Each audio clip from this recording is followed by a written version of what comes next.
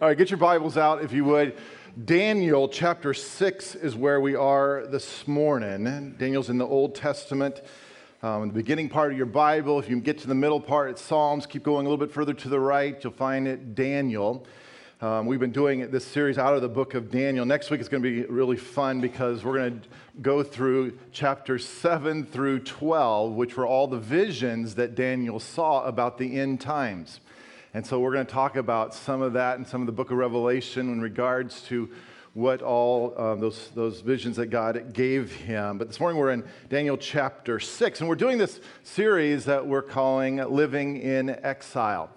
And we've been going just kind of chapter by chapter through the book of Daniel. And if you missed any of the other messages, let me encourage you to go online because I think this is really important. It's really interesting reading the book of Daniel while going through what we're going through here as a nation. Because I've said this over the past several weeks that we're living in a brand new cultural moment for all of us here in the United States. There's been a radical shift underneath our feet in regard to the spiritual situation for our nation.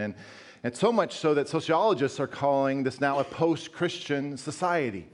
And that doesn't mean that there are no longer Christians in America. It doesn't mean that that churches are irrelevant in America. That's not what it means. What it means is that the secularization of the Western culture as a whole is almost complete. What happened many decades ago in the academic world has now moved fully into the popular level. And so for the average 13-year-old who's grown up on Xbox and Star Wars and Pokemon Go, for that 13-year-old, they're living in a culture where they just don't have the cultural help to help them discover God.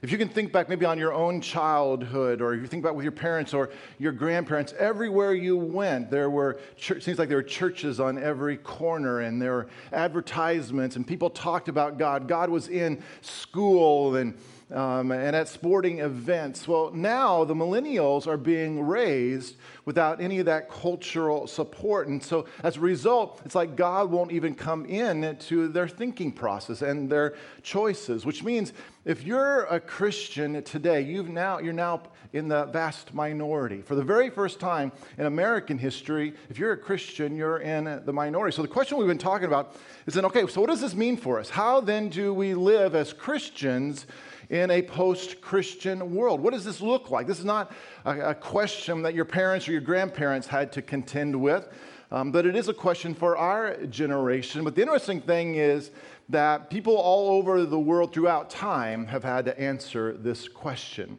It's just now our turn here in the United States. We're the ones that have to answer this question. So the book of Daniel is such a great book about how to do this, how to live in a culture where you're living in exile, where the dominant culture is different than your spiritual beliefs. Because the book of Daniel starts back in 605 BC, when Nebuchadnezzar, who was the king of Babylon, came and completely destroyed the nation of Israel and besieged the capital city of Jerusalem. And Jehoiakim, who was the king of Judah, he quickly changed his allegiances to Nebuchadnezzar in hopes that the city of Jerusalem wouldn't be destroyed. And part of that agreement meant that he had to give tribute from the treasury of Jerusalem. He had to give him all this money. As well, he had to hand over a bunch of the nobility and the royal family as hostages. Included in that list of hostages was a guy by the name of Daniel.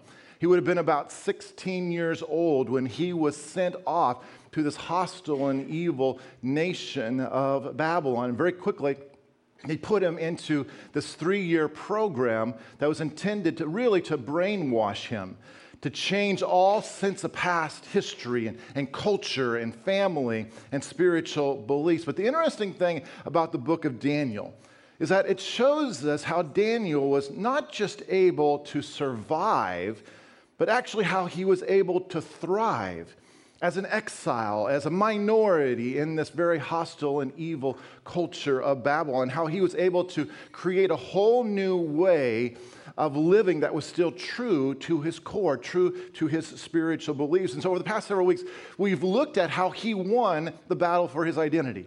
When culture even changed his name, they specifically changed his name so that he wouldn't even have any reference to the past. But he won this battle for his identity. And not only that, but he was able to not give in to the cultural stream that was heading away from God. And as a result, not only did he influence an entire empire, but he influenced the most powerful man in the world at that time, King Nebuchadnezzar, which brings us now to Daniel chapter 6, verse 1. It says, it pleased Darius to appoint 120 satraps to rule throughout the kingdom. Let me give you a backdrop to this, because from chapter 1 to chapter 6, you know what? We just jumped about 60 years. And so Daniel's no longer a teenager like he was in chapter 1. Now he's almost 80 years old. And so he's progressed a lot, and he's seen a lot of different things. And at this point in Daniel chapter 6, the Babylonian Empire has been conquered by the Medo-Persian Empire, and Darius is now the new king on the throne. This is now the largest empire that's ever been on the face of the earth, and its expanse, it almost goes globally, completely around the world. And so Darius, he appoints these satraps, or these governors, to help him rule throughout this vast empire. Verse 2, with 3 administrators over these satraps, one of whom was Daniel. The satraps were made accountable to them so that the king might not suffer loss. Now, Daniel was so distinguished himself among the administrators and the satraps by his exceptional qualities that the king planned to set him over the whole kingdom. And so here's Daniel. He's almost 80 years old, and not only has he lived through 2 kingdoms and probably 3 or 4 kings, but he's still at it. And he's doing his job now even better than any other time in his life. And so the new king, he sees this.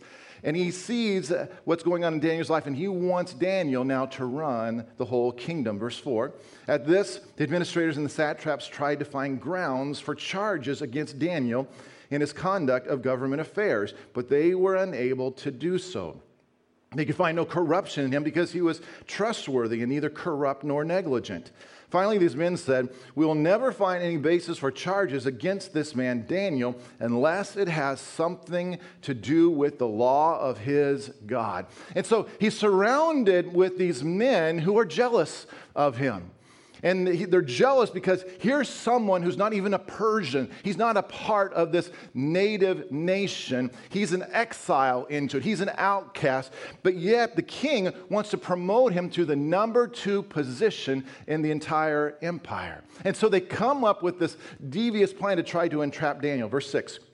So these administrators and satraps went as a group to the king and said, may King Darius live forever. The royal administrators, the prefects, the satraps, the advisors, and the governors have all agreed that the king should issue an edict and enforce the decree that anyone who prays to any god or human being during the next 30 days, except to you, your majesty, shall be thrown into the lion's den. Now, your majesty, issue the decree and put it in writing so that it cannot be altered in accordance with the law of the Medes of the Persians, which cannot be repealed. So Darius put the decree in writing. In other words, these jealous men, they appeal to the king's vanity. And they said, all of us, we have all agreed this is the way it is. If you remember chapter 3 of Daniel, it kind of sounds familiar to what they did with King Nebuchadnezzar. This jealousy was running rampant, obviously, in this kingdom. But this is a death sentence for Daniel. For Daniel, this is going to mean his life if he actually follows through with it. But in spite of that, watch what happens. Verse 10.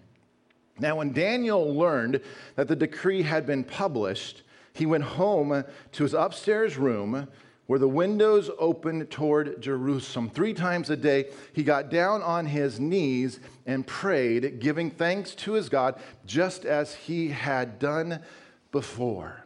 I love this.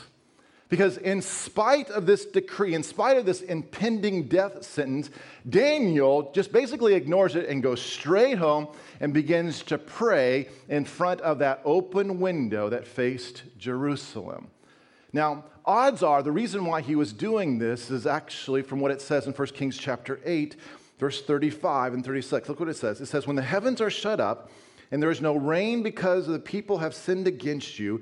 And when they pray towards this place, that is Jerusalem, and give praise to your name and turn from their sins because you have afflicted them, then hear from heaven and forgive the sin of your servant, your people Israel. Teach them the right way to live and send rain on the land you gave your people for an inheritance. Now try to put yourself in Daniel's shoes, because try to imagine reading this in the 6th century BC as an exile into this very hostile and foreign country that he was exiled to. This is where he was sent as a teenager. And imagine reading this and realizing, I am here. God's judgment has come because of what my fathers and my forefathers have done. They've sinned against God. They turned away from God. And I'm the one that has to pay for it. I was a hostage. I was sent into this foreign nation as a teenager. Can you imagine reading this?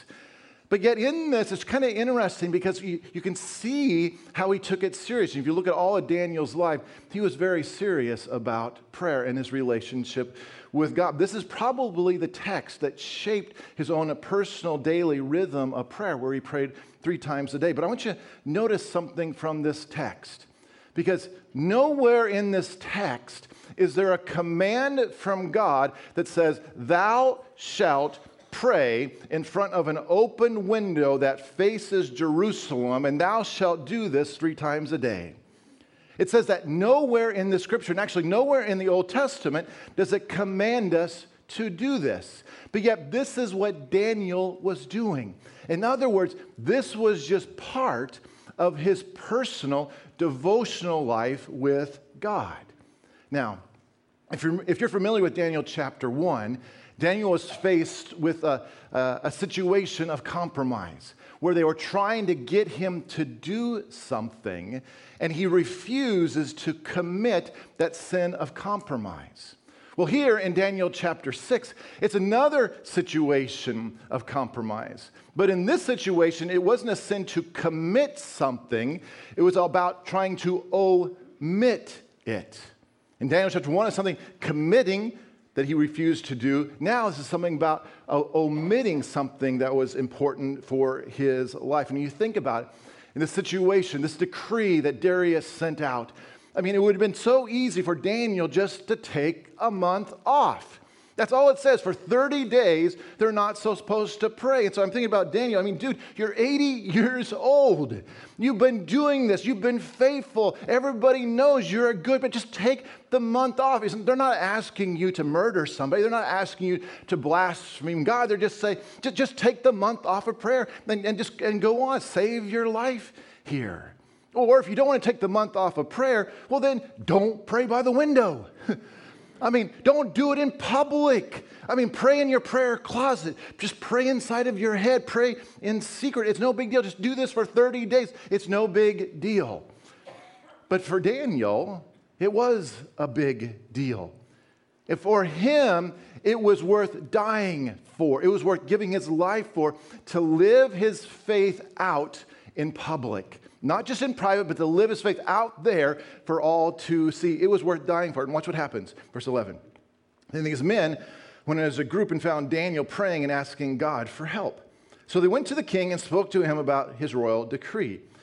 Did you not publish a decree that during the next 30 days, anyone who prays to any god or human being except to you, your majesty, would be thrown into the lion's den? The king answered, the decree stands in accordance with the law of the Medes and Persians, which cannot be repealed.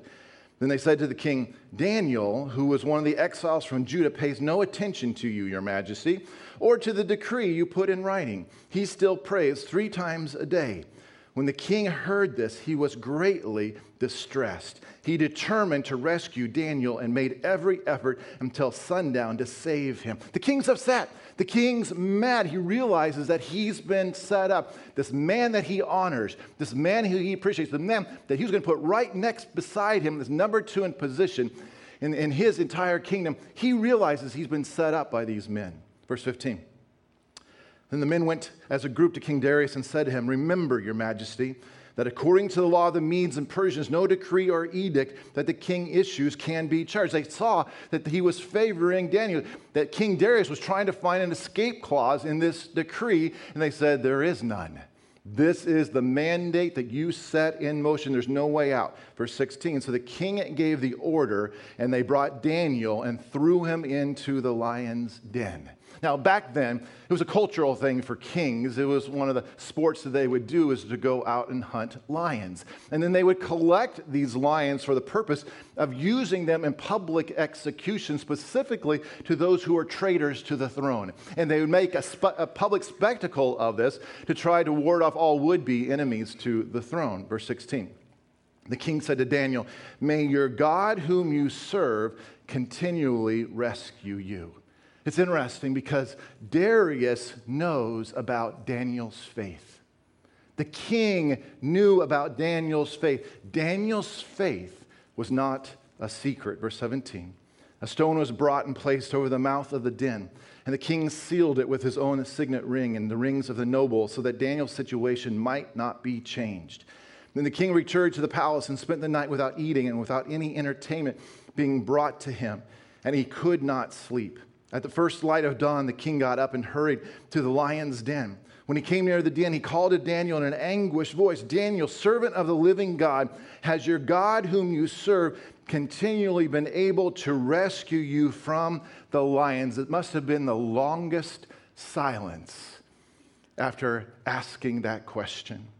And Daniel answered, "May the king live forever." Imagine being in Darius' place and hearing an actual human voice come out of this den of lions. Daniel answered, "May the king live forever. My God sent his angel, and he shut the mouths of the lions. They have not hurt me, because I was found innocent in his sight. Nor have I ever done any wrong before you, your majesty." The king was overjoyed and gave the orders to lift Daniel out of the den. And when Daniel was lifted from the den, no wound was found on him, because he trusted in his God. Now, for those of you who are a stickler with justice, you may be asking, well, what about the law? He broke the law. Doesn't he still need to be executed according to the law? Well, it's kind of an interesting let me just make a little side comment here, because there's an ancient custom that was called innocence by ordeal. And in that culture, what they would do, if a defendant's guilt or innocence was in question, they would put them through a test to try to figure out if they were actually innocent or guilty. So a test using fire, we saw that one back in Daniel chapter 3, a test using poison, a test using some sort of water situation, for instance, where they would take them out into a raging river and dump them in the river, and if they were able to somehow survive that raging river, that they were innocent, and if they died in that, well, then of course they were guilty. And then we also see it here, another test was a lion's den, like we see here in this chapter. How many are thankful that our justice system is a little bit different today? So for Daniel to have survived the lion's den, this would have been a sign to the people of that culture that the gods had cleared Daniel's name. He's not guilty, he's innocent. And that's why they were able to move forward. Verse 24. Then King Darius wrote to all the nations and peoples of every language in all the earth, "May you prosper greatly. I issue a decree that in every part of my kingdom, people must fear and reverence the God of Daniel, for he is the living God, and he endures forever. His kingdom will not be destroyed. His dominion will never end. He rescues and saves. He performs signs and wonders in the heavens and on earth. He rescued Daniel from the power of the lions." So Daniel prospered during the reign of Darius and the reign of Cyrus the Persian. Now notice the end of the story. This is a guy who's been exiled. He's been held as a hostage in this foreign and evil nation for basically his entire life. And as a result of him being steady and consistent with his faith, not only did he influence a previous king, Nebuchadnezzar, which we've seen in the past, this new king on the throne, the same thing happens. And Darius writes this letter to the entire empire, which goes all across the world, saying that everyone must fear and reverence the God of Daniel. It's an amazing thing when you think about it, when you try to put this into our culture today. Now, one of the things I think is interesting about this verse, you're going to have to look at your footnote, but look at verse 28. It says, so Daniel prospered during the reign of Darius and the reign of Cyrus the Persian. If you have a study Bible, you're going to see a little footnote right next to those words, the reign of Darius and the reign of Cyrus the Persian. And the reason why most Bibles have a little footnote here is because scholars believe that the correct translation is this: Darius, that is the reign of Cyrus. In other words, Darius is another name for Cyrus. Now, I'm sure you're looking at me thinking, well, what does that mean? What does that have to do with anything other than for those who like to study stuff? Well, here's why it's so interesting, because I need to take you to another passage. 2 Chronicles 36, verse 22. It says, in the first year of Cyrus, king of Persia. You following me here? Here's Daniel chapter 6.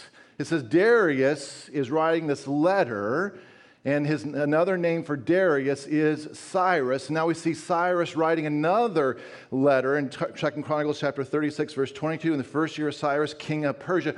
Scholars believe this is the exact same king in the exact same year that wrote this letter to his empire. And he writes this letter telling them to do this. Look at this. Verse 22, in the first year of King Cyrus, king of Persia, in order to fulfill the words of the Lord spoken by Jeremiah, the Lord moved on the heart of Cyrus, or Darius, king of Persia, to make a proclamation throughout his realm and also to put it in writing. We just saw the reason why he was doing this was because of what had happened with Daniel in the lion's den. Verse 23, this is what Cyrus, or Darius, king of Persia, says: the Lord, the God of heaven, has given me all the kingdoms of the earth, and he has appointed me to build a temple for him at Jerusalem in Judah. Any of his people among you may go, and may the Lord their God be with you. Now, you need to put yourself in this position of what's going on, why this is such an incredible thing here, because Daniel's influence was so great, and actually there are others like him that were happening. You can read in other passages when you look at Esther and Nehemiah and Ezra. There are other people that God had in place in this nation. But Daniel's influence was so great that Darius sends this letter. Darius or Cyrus, he sends this letter across the entire empire telling them that there is only one true God. That he saw it. This God saved Daniel, and you need to accept him. You need to revere him. You need to fear him. But not only that, you see what he also said? He said, all you Hebrews who have been in exile into this empire, you can go back.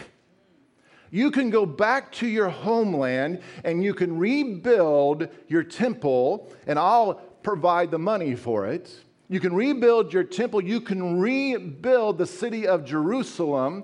You can rebuild your nation. It's unheard of. A conquered people who have been hostage for 70 years, now all of a sudden, because of the influence of just a handful of people, now he's saying, you can go back. All the rest of you people are still hostages, but the Hebrews, you can go back and establish your nation. And you'll see this followed out if you read the book of Nehemiah and the building of the wall, and Ezra, the rebuilding of the temple. This actually does happen. I mean, talk about having a creative influence in a culture where you've been exiled to. This is what we're talking about. Throughout this whole series, we've been talking about this issue of influence. And when you think about influence has both a positive and has a negative side to it. On the negative side, the question is always, how do we keep from being influenced by Babylon? That was the issue of Daniel. How is he going to keep from being influenced in this evil, hostile culture that has changed his name? How is he going to keep his identity and not succumb to these powers that are trying to force him to be different? It's our question as well.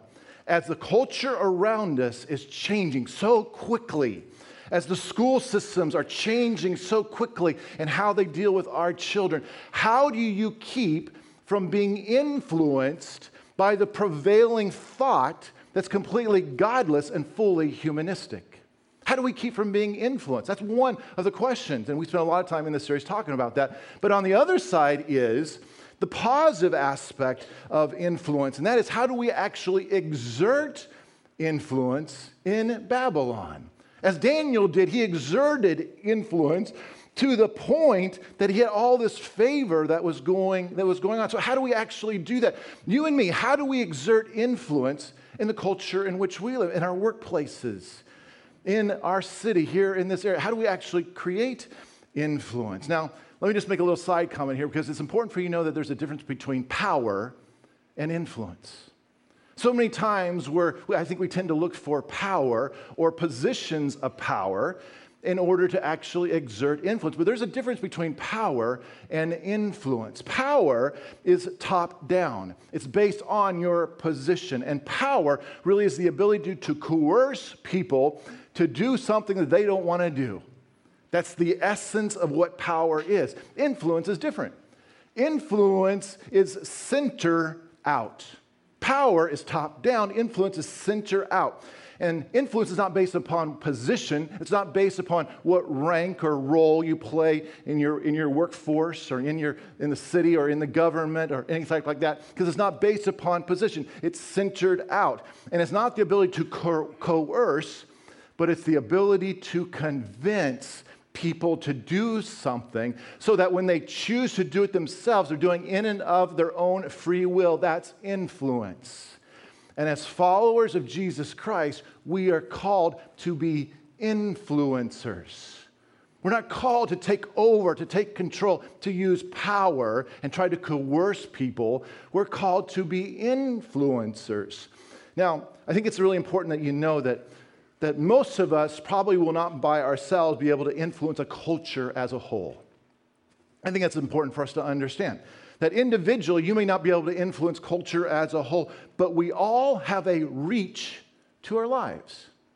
You have a reach to your life. There's a sphere of influence that you can influence in a positive way to your family members, to your coworkers, to your classmates, to your neighbors. And when you think about it, most of us, that sphere of influence, it's not extraordinary. It's not hugely large. That sphere of influence tends to be pretty small. But for some of you, God has given you a greater reach. That there is a call of God on your life to be able to reach beyond what most of us are able to do. There's an actual call of God for you to reach beyond that, for your influence to go beyond what is normal. And so, which means some of you need to go get your law degree and come back and become the mayor of Austin. Some of you need to go get your doctorate degree and become the head of the philosophy department down at UT. Some of you need to go and write the next best-selling novel in the nation. Some of you need to become the next Beyonce or the next Bono or the next Billy Graham, because there's a call of God on your life that's crazy big. And the difficult thing for those of you that have that type of call, it's easy just to kind of think, oh, this is too big. This is too crazy. I could never do that. And I just want to tell you, as your pastor and as a church, I want to just be your cheerleader and say, go for it. Because there are Daniels. There are the Shadrachs, the Meshachs, and the Abednegos. There are the Esthers that God places within a culture. Don't be afraid. Don't think less of that. You need to go for it, because God will pick some of you, and there's a reach that's greater to your life, and you need to use it. The rest of us, then we need to leverage our spheres of influence and the reach that God has given us, that we need to work together to show the love of God and the reality of God working in our lives so that it actually does affect the Lake Travis area and the greater Austin region. We need to be able to work together to be able to do that, not in some sort of power sort of way, but as people who influence, which means we have to be able to grow in influence. I have to grow in influence. You have to grow in influence. So how do we do this? I think when you look at Daniel's life, he gives us some pretty interesting things of how we can actually grow in influence. And number one, we see that growth of influence happened through excellence in Daniel's life. Through excellence. Look again, Daniel 6, verse 3. It says, now Daniel so distinguished himself among the administrators and the satraps by his exceptional qualities that the king planned to set him over the whole kingdom. If you're taking notes, underline the words exceptional qualities. Exceptional qualities means his work ethic, his skill, his ability to do the job well. We actually see this early on in Daniel's life, that he got it. Even as a teenager, he realized that he just needed to be excellent. Look again in Daniel 1, verse 20. In every matter of wisdom and understanding about which the king questioned them, he found them to be 10 times better than all the magicians and enchanters in his whole kingdom. Now think about that. Because the reason why Daniel rose in influence into that empire wasn't just because of God's favor, but it was also because he was excellent at his job. He worked harder than anybody else in the kingdom. If we're going to influence others, you're going to have to be really, really, really good at what you do. Just be really, really good at what you do. Whether it's raising kids or being a high school English teacher or writing poetry or practicing medicine or practicing law, just be really, really good at it. You have to become a craftsman. You have to become a maestro. You have to be a scholar at what you do. You just need to be really, really good at what you do. In Ecclesiastes chapter 9, verse 10, it says, whatever your hand finds to do, do it with all your might. Whatever that is. Just do it with all your might. Whether that's in your freshman English algebra class, whether it's bagging groceries or taking care of the elderly, whatever it is, just do it really, really good. Do it with all your might. In other words, be so good that people can't ignore you. Just be so good. Be better than everybody else. Just work harder than everybody else. And then number 2, we grow in influence through depth of character. Through depth of character. Look again in Daniel 6, verse 4. At this, the administrators and the satraps tried to find grounds for charges against Daniel in his conduct of government affairs, but they were unable to do so. They could find no corruption in him because he was trustworthy and neither corrupt nor negligent. Underline those last words, neither corrupt nor negligent. I love that because some people, they're not corrupt, but they're still negligent. You know what I'm talking about? Yes. Now, some people are not corrupt. They're just negligent. They're late for everything. They're irresponsible. They drop the ball all the time. And then others, they're on it. I mean, they're 10 minutes early. They always have their Excel spreadsheets there for every single meeting they go to. I mean, they're on it, but yet they're still kind of a little seedy. They're still a little bit disreputable here. But Daniel, he was neither corrupt, nor was he negligent. I want you to think about this because imagine if the CIA or the FBI or TMZ were to have to vet you and to scrutinize every aspect of your life. What would they find? What would your lifestyle, what would your character reveal? Because this is what we're talking about here. If you want to influence culture, it's not about being perfect. But in addition to being excellent in your vocation, you need to be able to back that up with a life that makes people stop and pay attention. Because at the end of the day, character is destiny. Come on, listen to me. At the end of the day, character is destiny. Your character is going to catch up with you at some point. And so if there's a gap between your public life and your private life, if there's a gap between your vocation, your excellence in your vocation and how you are in your character, it's only a matter of time until it's going to catch up with you and it's going to be exposed. Character is destiny. Your character is your destiny. David Brooks, in his book, The Road to Character, he says it this way. He says, every great society in history, including early America, was built around the pursuit of virtue and not happiness. Isn't that interesting? So many people think that American culture was built around the pursuit of happiness. It's actually built around the pursuit of virtue. That every society was built that way and had some sort of moral or spiritual authority, or they were built around some sort of moral or spiritual compass. The U.S. was that way. But in the U.S., we've lost that over the last half century.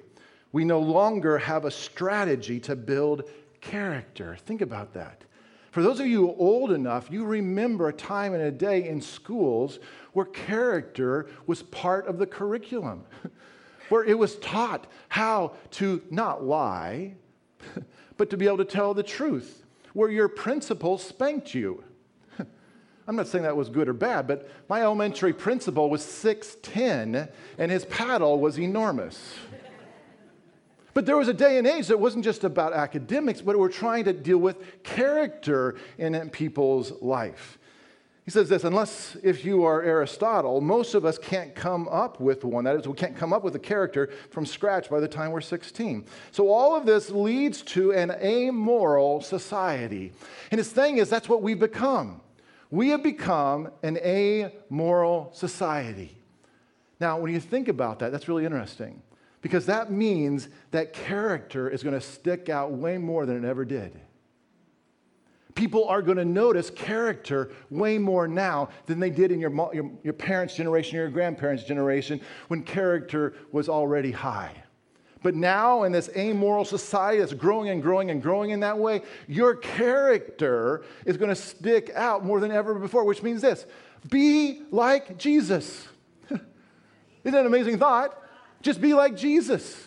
Be a man or a woman of integrity. Be a man or a woman of humility. Be a man or a woman of honesty. Put the needs of others before yourself. Be kind. Be faithful. Don't jump to conclusions. Don't be flaky. Don't be flaky. Show up on time. Go above and beyond what's expected of you. This is what Daniel did, and his influence just kept increasing and increasing and increasing. And then number 3, we grow in influence through faithfulness. We grow in influence through faithfulness. Now, I already said that Daniel, he was around 80 years old when we're reading about him in Daniel chapter 6. He had lived through the rise and fall of 2 empires and at least 3 or 4 kings. In other words, if you think about it in your own world, you've lived through the acquisition and the merger of 2 or 3 different companies that have taken over, and you've had 3 or 4 different bosses over your life during that time. But for Daniel, even all that transition, he's still at it. He's still faithful. He's still working really, really hard. Listen, if you want your influence to grow in this city, if you want your influence to grow in your family, if you want your influence to grow in your workplace, you've got to be faithful over the long haul. There's got to be a stick-to-itiveness. Several years ago, I went to the island nations of Vanuatu. And they're over there in Fiji and that sort of area. And they speak a pidgin English. And there's only about it's in English, but they only have about 300 words in their language vocabulary. And so it's interesting. I had to be interpreted in everything I did. And so you could understand the words, but they had to use a lot more words than I would have to use. And so there's a word that has always stuck out to me, how they would say it. So if I would say integrity, they didn't have a one word that said integrity. They would have to say long time, stand up tall. And I think about that because that's what we're called to, folks. Not for a short period of time standing up tall, not for a short period of time where you have integrity, but long time stand up tall. And I think this generation, we struggle with this because we've grown up with the microwave. We've grown up with email. We've grown up with TV on demand and Amazon Prime. This is what the generation that is growing up on, which means there's no delayed gratification. Everything's instant. Everything's immediate. And so we've gotten accustomed to this. But let me tell you something. Technology will never be able to speed up your relationships. Technology is never going to be able to speed up a healthy marriage. Technology is never going to speed up your success at parenting. Don't you wish that was the case? Technology is not going to do that for you. Technology is not going to speed up your legacy or your character. These take decades and may even take a lifetime. Hebrews 6 verse 12 says, imitate those who through faith and patience inherit what has been promised. If you're taking notes, underline the word faith. That word faith in the original language means faithfulness. In other words, to have faith is to be faithful. Let me say it again. To have faith means to be faithful. Faithful to your God, faithful to your community, faithful to your spouse, faithful to your family, faithful to the call of God that's on your life. Never underestimate the power of faithfulness over a lifetime. Influence increases. The more you long time stand up tall, influence increases. The more you stand in the midst of transitions and things that fluctuate around you, the more influence you have. Now let me make just one more point from this chapter here. Because this whole chapter is about a type of influence. There's all ways that we can influence around us, but Daniel chapter 6 is about a specific type of influence. And that is the ability to witness. to be a witness for your faith. Daniel was a witness of the one true God, right there in the thick of Babylon, right there in the middle of that Medo-Persian Empire that was so hostile and corrupt, that was completely evil and completely devoid of God. He was a witness of the one true God. And you know what the interesting thing is? Everybody knew it. Everybody knew that Daniel was a worshiper of God. The king knew, his co-workers knew, his neighbors knew. Everyone knew that he was a witness of God, not just in private, but in public. He was out there with his faith. Everybody knew that he was a man of God. Let me ask you a question here this morning. What about you? What would people say about your life? Could the same thing be said about you? I mean, what would your friends say about you? What would your co-workers, your classmates, what would they say about you? What would the parents on your kids' sports team say about you? What would your neighbors say about you? Do people know you as a follower of Jesus Christ? Even if somebody that's in your sphere of influence, even if they had questions about God, had questions about Christianity, had questions about Jesus, in this month of December where it's as easy as ever to talk about God, would those people in your sphere of influence even know that they could go to you to ask the question? Do people see you as a follower of Jesus? I feel like we're a generation that's lost the passion to tell people about Jesus. And I get it. I understand it because I think so many of us are turned off by evangelism done wrong. You know, the turn and burn bumper stickers on our vehicle that we put on there, the door-to-door evangelism, the sandwich signs and bullhorn with the guy in the corner yelling and screaming that everybody's going to hell. I get it. I get it that we're so upset and we're just turned off by witnessing being done poorly, but we can't just flush the baby out with the bathwater, because being a witness, telling people about Jesus, is all about being a follower of Jesus. You cannot separate the two. Jesus said, go out and be a witness. That whole example is you're put up on stage, you're in a court of law, and when somebody asks you a question in that court of law, just share what you know. Just share what you've seen. Just share what you've experienced. That's what it means. You don't have to have all the theological answers. You don't have to have all the Bible scriptures. Just simply be a witness. What you've seen, what you've heard, what you've experienced, just share that. This is what we're called to. I was reading this blog from a millennial girl here this past week that says a lot about this. I want you to listen to how she describes this. She says, as we establish ourselves firmly in the 21st century, tent revivals and traveling evangelists have become things of the past, taught in history classes and portrayed in movies. Evangelism is often presented as an old school, out-of-style idea with little value or relevance in our fast-paced urban world. The reality is that social media platforms and trendy wall plaques are inundated with quotes preaching the idea of easy evangelism. If we just live good enough lives, we can forego the conversation entirely, and people all around us will almost magically come to know Jesus through our good actions and selfless character. This style of evangelism is becoming more and more prevalent in a culture constantly looking for the fast track and simple fix. But if we believe God has called us to preach the gospel to all nations and all people, we must call the next generation back to a commitment to evangelism. Did you hear what she said? This is a millennial.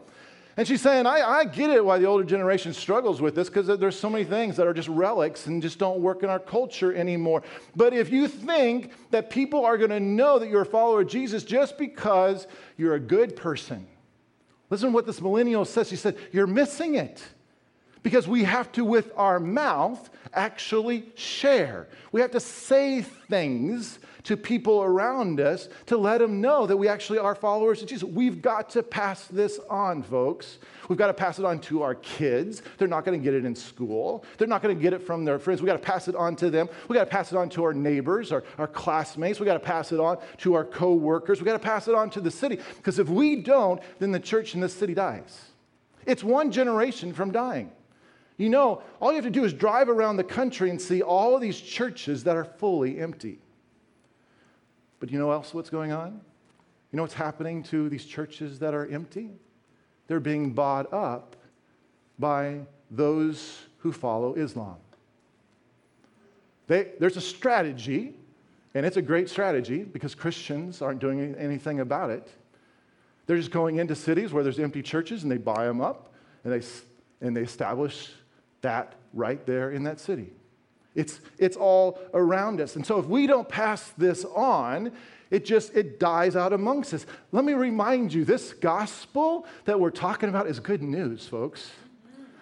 It's good news. This is good news that we have to share. We're not talking about chopped liver and sauerkraut that's sour but somehow good for you. That's not what you're trying to influence people with. This is good. This is really, really good stuff that we have to share. Because let me remind you, there's nothing like hearing the voice of God. There's nothing like knowing that God has a call on your life. There's a purpose to your life, that you're not an accident, that He directs your steps and He has a purpose for what you're going through. There's nothing like having the comfort of God come around you in the midst of loss, in the midst of questions, and when you lose your job. There's nothing like having the Holy Spirit minister to you in those different times. There's nothing like it, folks. And maybe you've gotten accustomed to it. I don't know. But statistics are saying that we're just not passing it on. We're not sharing. We're not standing up and saying, I am a follower of Jesus. Let me just say something that's kind of interesting. Because now, if you're a Christian, you're in the minority. Those of you who grew up in the 60s and 70s that kind of pride yourself on being a rebel, welcome back. If you're a follower of Jesus Christ, you're a rebel. And so stand out. Just stand out again in your faith. And yes, this is scary to do in exile when you think about it. It's scary to swim upstream. It's scary to go against the flow. It's scary to live in a culture where Christianity has been banned from our schools, but yet Islam is taught now in our schools. It's scary to do this in a culture where prayer rugs are allowed in schools and businesses and airports and even are mandated at some places. It's scary to do this in this culture. It's scary to go up against string where employers are being sued because Muslims feel like if their jobs are in conflict with Sharia law, they'll just sue the employer. It's scary to go against the flow nowadays. Thankfully, we don't have to deal with lions' dens right now. I'm grateful for that. But let me just say, social pressure can be as scary. There's so much pressure with the social pressure just to give in to the secular culture, just to hide, just to be silent. The social pressure to do this is so incredibly strong. But let me remind you again, this is good news that you have to share. It is what people are looking for. This is what people are longing for. You have good news. Don't be ashamed of that. Stand up like Daniel did when it would have been easy for him just to do things in secret. Take your private into the public. Our job as a creative minority while living in exile is to be known as followers of Jesus Christ, just like Daniel was, to the point that he was willing to give his life for it. And I ask you just to close your eyes here this morning as we're going to get ready to finish here.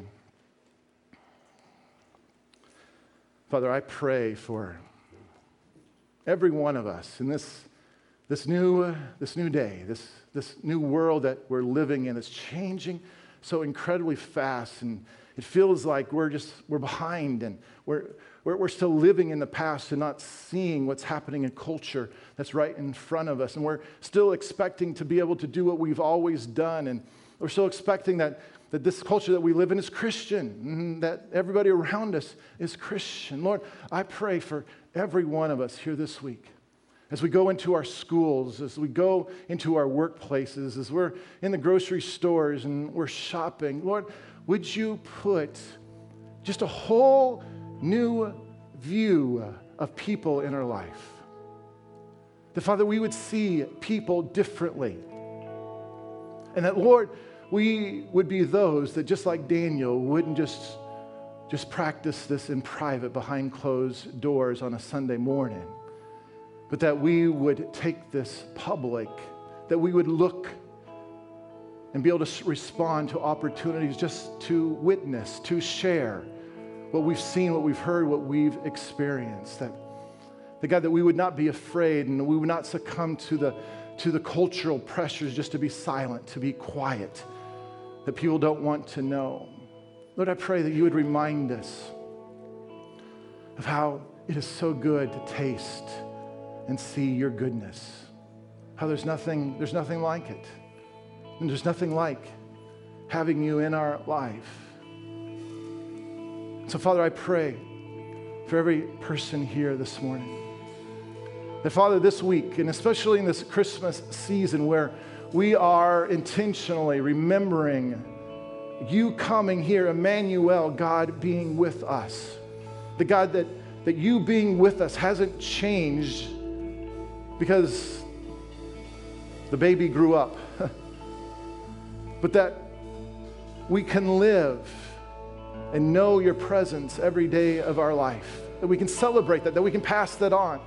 And so, Lord, I pray for every parent here this morning that they would pass that on intentionally to their kids, that they would train up their kids in the way they should go, that their kids would know the truth, that they would know what your word says in the midst of all the pressure and things that are being taught in schools, that as parents, or that we would pass this on, that in our workplaces and in our classrooms and in our neighborhoods, or that we would not just keep this private any longer, but that we would actually become very public with it. That God, as we learned from Daniel here this morning, that even in the cost of reputation, or the cost of embarrassment, or the cost of loss, even to life, that this is a big deal, that we can't just be private about it, that we have to take it out, we have to let it out there. We're going to take communion here this morning, and I'm reminded that when you think about it throughout Scripture, God gives us ways to take something that is so inside and make it public. Water baptism is that, when you think about it. Announcing to the world, yeah, I really am a follower of Jesus Christ. Communion is that same sort of way, where Jesus gives us a question and says, I have given you my life, will you now give me your life? The Bible says on the night that Jesus was betrayed, he took the bread and he broke it and he gave thanks. And he said, this is my body broken for you. Do this. Every time you gather, do this in remembrance of me. And then after the supper, the Bible says that he took up the cup and he said, this is my blood of the new covenant, which is poured out for you for the forgiveness of your sins. Do this in remembrance of me. He said, this is a whole new way where you can know me. It's a whole new, he calls it a covenant.